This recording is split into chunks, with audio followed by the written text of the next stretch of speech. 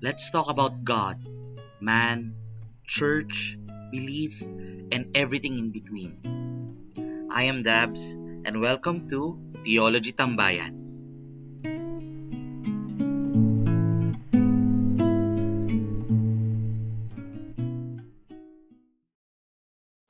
Good evening to everyone. Welcome to Theology Tambayan, Season 5, Episode 8, A Theology of Laws. I hope all of you are doing well tonight. For those who are listening on our podcast, magandang umaga, hapon o gabi sa inyong lahat. If you want to take a look back in our previous episodes, including the last episode of A Theology of Kilig, you just go to our Facebook page, Theology Tambayan, like, share, and follow the page to be updated in our lives. Pero kung hindi ka naman ganun ka tawag dito night owl katulad ng iba sa amin at gusto mong pakinggan yung mga ganitong kwentuhan sa agahan, tanghalian o hapunan or habang nabuhugas, naglalakad ng aso, ano man, you can find our podcast on Spotify, Anchor FM, Apple Podcasts, Google Podcasts, and just search for Theology Tambayan. Okay, shout out sa mga nanonood ngayong gabi sa ating live. Jude, magandang gabi. Maraming nagtatag kay Ate Charis Furiscal. Shout out rin. Anne, magandang gabi. Okay, my dear friends, I know that every one of us, me included, is excited and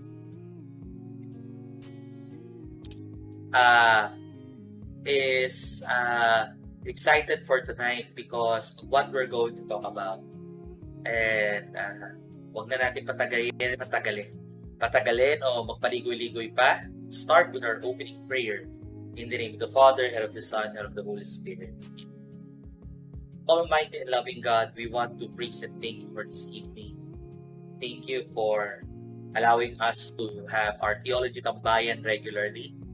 Thank you dahil naka-8 episode na po kami sa season na ito. Bless us as we try to make sense of one of the most common human experiences. May you allow our hearts to open and what you will reveal to us tonight. And may you allow us to understand your message and your purpose in allowing us to encounter the concept of loss in humanity. All of this we pray in your most holy name. Amen. In the name of the Father, and of the Son, and of the Holy Spirit. Amen. Good evening to everyone. Welcome to our 8th episode of the 5th season of Theology of Tambayan. When I started Theology Tambayan Season 5, I was talking about the theology of living. Yung theology ng pamumuhay, theology ng day-to-day life, various aspects of day-to-day life. And you know, friends, theology of living deals not just with the mundane. It deals even with one of the most deepest and heart-wrenching concepts, pero napaka-common. Bihira tayo makahanap ng mga mabigat na usapin na common. Kunyari, abuse. It is common but not very common. Mabigat na usapin yun. Tawag dito, paghihiwalay ng mga tao. It's common pero hindi siya ganun ka-deep. And etc. etc. Tonight, we're going to talk about a theology of loss. Pagkawala. And when we talk about the theology of loss, you're talking about not just people dying or the loss of life. We're going to talk about endings. We're going to talk about pagtatapos, pagkaiwan, pagkawala sa mga bagay na nandoon, naging importante sa atin, pero nawala. So, tonight, paano to naging related sa kilig? Mamaya, it will make sense how this relates to kilig. But nevertheless, as I promised last episode, this is something that will speak to all of us in a way. So kung yung last episode, mga team kilig yung pinag-usapan, ito naman para sa mga team leader. Joke lang. Pero ano kasi, yung pag-uusap ng loss, masakit naman talaga siya pag-usapan. Pero isa to sa mga bagay na hindi natin kailangan takbuhan. Kasi lahat tayo mararanasan. Siguro, I will start with the inevitability, okay, of endings. Ano ibig sabihin nito? Ang mga katapusan na hindi may iwasan o ang hindi pagkaiwas sa katapusan. Sa mundong ginagalawan natin, mga kapatid, lahat matatapos. May matatapos. Yung pamilya mo, matatapos. Yung career mo, matatapos. Some of your friendships, matatapos. Relationships mo, as many of the people who have undergone this again and again, matatapos. Sometimes, even your dreams, matatapos. Your hopes, your plans, matatapos. Your life, matatapos. When I talk about pagkatapos, it doesn't necessarily mean fulfillment. Magkaibang bagay yun. Fulfillment is like reaching your purpose, reaching the point where natapos mo yung purpose, naabot mo yung purpose. Ang pagtatapos is ending. And sometimes endings are not closure. Sometimes endings are not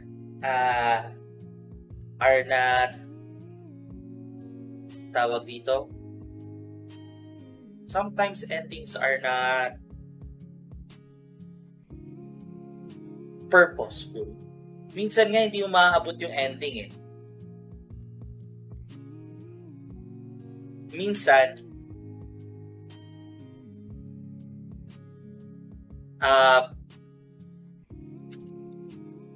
maano mo siya, makakarating ka sa pagtatapos, pero you feel being empty or betrayed. You feel incomplete. You feel lost. Yung para bang nadaya ka. Yun. Yung feel mo na nalugi ka. It happens. Example. Sorry, medyo masakit yung live natin tonight. Family. Your family will end someday. You cannot say my family is forever. Your family is your home. It is where you are. But the family as you know it, your family as you know it will end someday. Someday, maghihiwa-hiwalay kayo ng bahay. Someday, mawawala ang ama. Someday, mawawala ang ina. Someday, may kapatid ka mawawala. It happens. Lolo, lola, may mawawala. Yes, you create a new family, but your old family, although they are in your heart, they will be gone. It is one of the inevitability of life. Okay? It is one of the inevitability of life because people die. ang harsh niya pakinggan. Ang harsh niya pakinggan, yes. Pero people die. People die. And this is one of the things that we need to understand and embrace. Sige, alam ko mawawala sila, pero let's make the most out of it. Habang buhay pa, let's celebrate life. Let's celebrate goodness. That's good. That's good. But remember, even if they don't die, your family changes. Your family changes. Your relationship change. And so, families can end. Hindi ako nagiging pessimistic. Nagiging realistic lang ako kasi ito yung isa sa facts ng buhay. Okay? Okay, isa to sa facts ng buhay. And early on, kailangan na natin ito tanggapin. it's not about being realistic. Okay, mamaya i-explain ko kung bakit importanteng tanggapin na matatapos sa mga bagay-bagay. Next, career. You have your dream careers. Sige, pwede nyo bang i-comment? Ihintayin ko. Pwede nyo bang i-comment sa comment section kung ano yung pangarap nyo maging nung ilang taon siguro? Nung grade 2 kayo. Okay? Nung grade 2 kayo. Okay? Please comment them down below. I will wait for them. Okay, I will wait for them.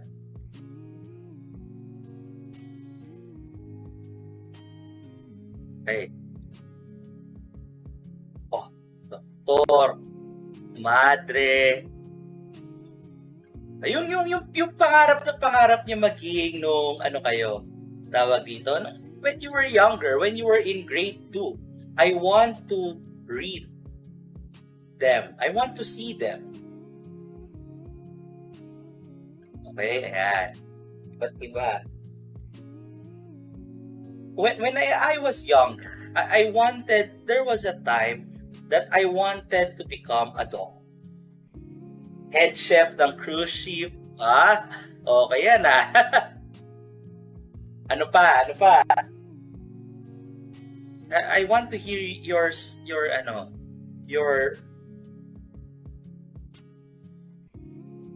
past stories.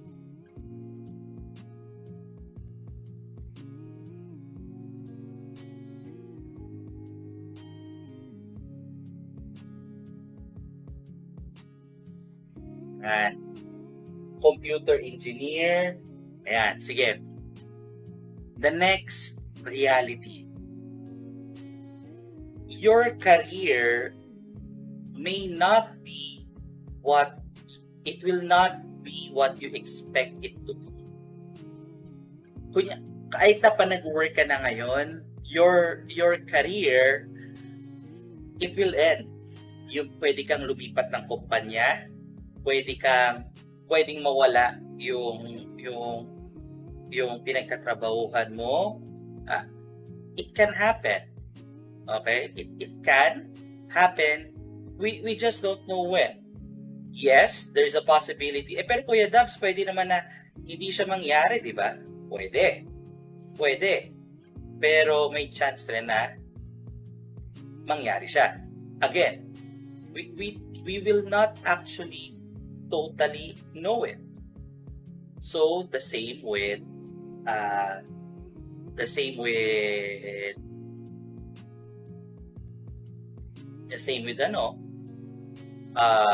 our family's singer. It will hurt. Ito yung gusto kong gusto kong i-emphasize pa ulit-ulit, mga kapatid. Do not run away from pain. Do not run away from how it will feel like. Okay? Because life will always involve endings.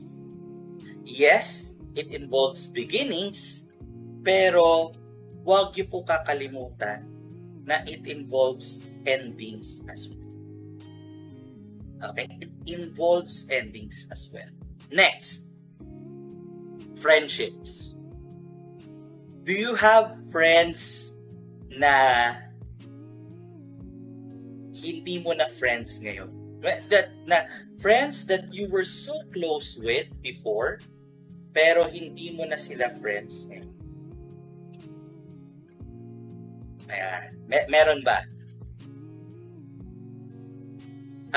Friends na halos lahat ng bagay na pinagkukwentuhan nyo, halos lahat ng you were there in the thickest of it all, in the joys, in the laughter, in the sadness, you were there.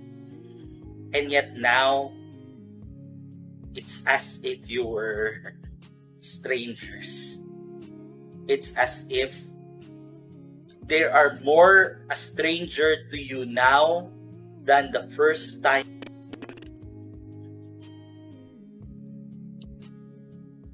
Do you have those stories? Friends na, yung iba alam mo yung nangyari, pero yung iba hindi mo alam yung nangyari. Hindi na lang kayo magkaibigan one day. Hindi na lang kayo nag-uusap. Biglaan.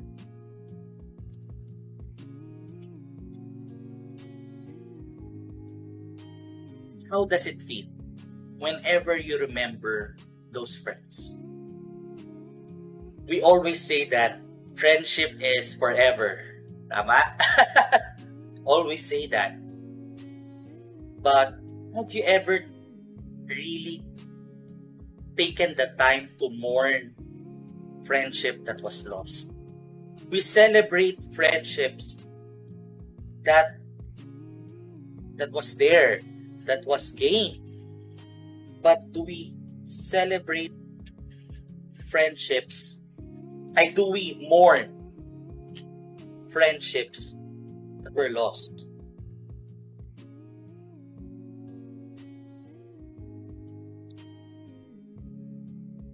Do we mourn friendships that were gone? Sometimes ang masakit, no? Hindi pa siya tawag dito? Hindi pa siya ang masakit dun is yung not knowing where it went wrong. You were doing your best, but it's as if things went wrong.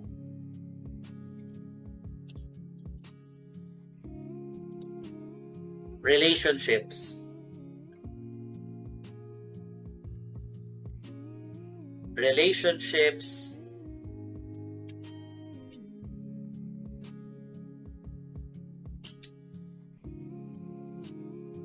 That were very exciting, that were very full of life in the beginning. Yung parang you and me, we can take this, we can be together.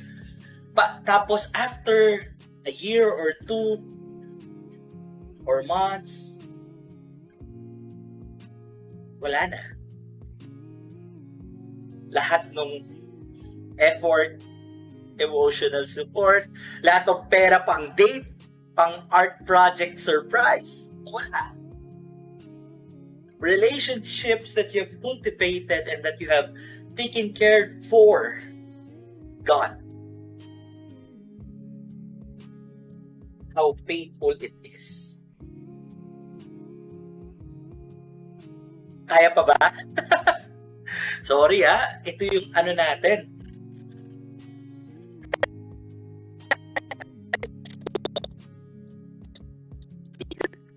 Hindi makawala ng mga bagay na mangyayari pa. Ito pa, second to the last to, promise. Dreams, hopes, and plans. Dream, hopes, and plans.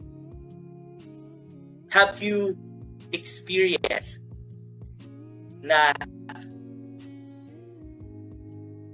nangarap ka, nagplano ka, pinagtrabahuhan mo, pinagdasal mo, and yet, as if nakulang, lahat ng dasal, lahat ng pagpaplano, lahat, at nawala. Natapos. Hindi mo man lang na-fulfill. Hindi ka nga nakalapit halos Gumalaw ka pero hindi ka nakalapit.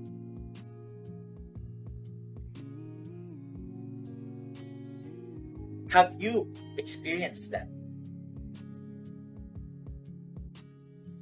Have you nag-sink in na ba siya?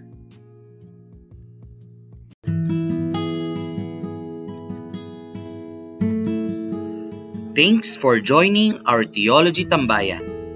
See you next time.